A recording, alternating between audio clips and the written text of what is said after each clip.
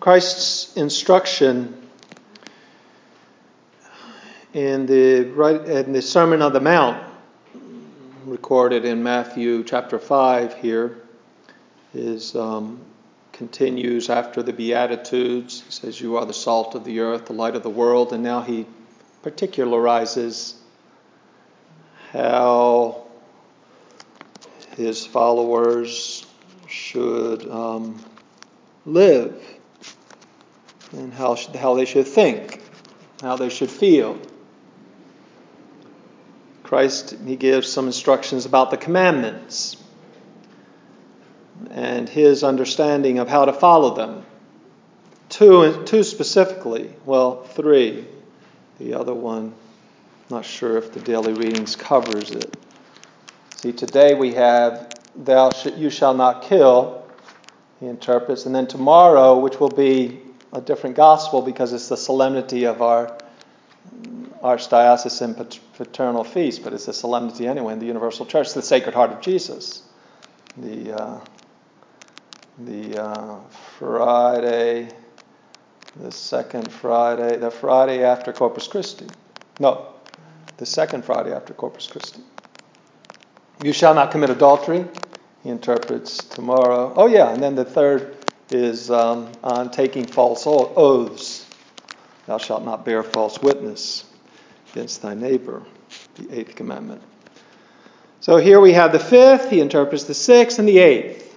Here I'm going to talk about the fifth and the sixth. Thou shalt not kill and thou shalt not commit adultery goes to the heart of the commandments. That sin begins in the heart of man. This is what Christ says here. Sins are committed by men with their bodies when they physically violate one another and the law of God, but sin is also and first of all a decision of the will. Just like love is first of all in the will. Every married couple should know, especially if you're there for 50 years, you have to know that it's a decision. When the flame of passion is gone, you decided to give your life here. When you feel it, and especially when you don't feel it. Because you want to. Because you decided to. But sin is also a decision. It's loving what is false. It's first of all a decision of the will. When a man decides evil in his heart, he is thereby guilty of the evil, even before he carries out the evil action intended. Therefore, hatred is already murder from the heart, the Lord says. Whoever hates his brother in his heart has already killed him. By the way, what's a terrible thing? You know what the worst type of murder is? Suicide. You know why suicide is the worst type of murder? You thereby kill everyone. You give up on everyone. It's a horrible thing. It needs to be condemned outright. And it's also a terrible scandal, especially for the young people, to think that this is an option for happiness. It is immediate condemnation to die a murderer. God judges the soul, but the action is the worst action on the earth. If you want to kill somebody, kill me, please. That's what Christ says. Kill me. Don't harm yourself,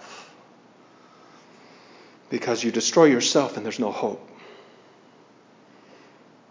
No murderer will enter the kingdom of heaven. So hatred is already murder from the heart. Lust is already fornication in the heart. And it is also therefore important to guard the heart against evil desires and passions by avoiding evil images.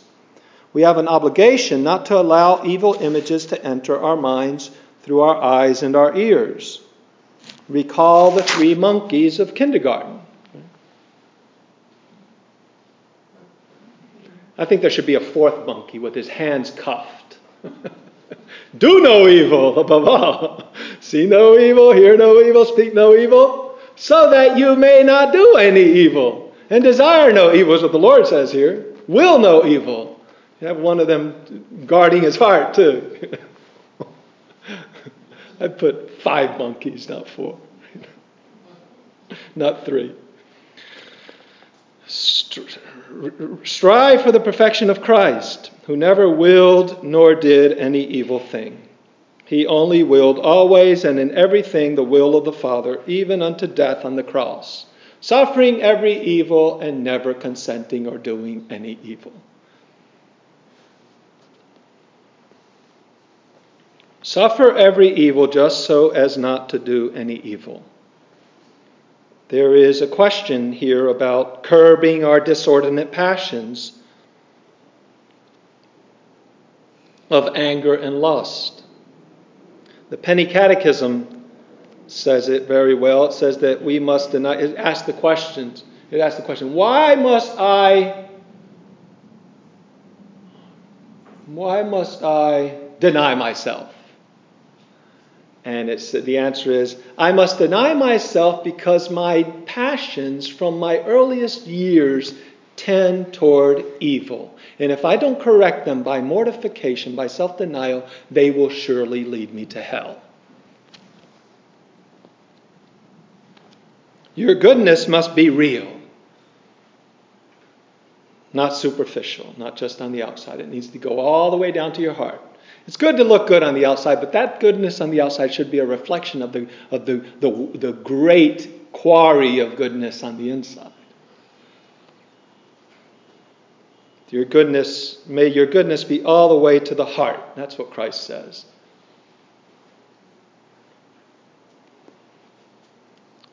May it be right with the meek and chaste heart of Christ and the Immaculate Heart of Mary.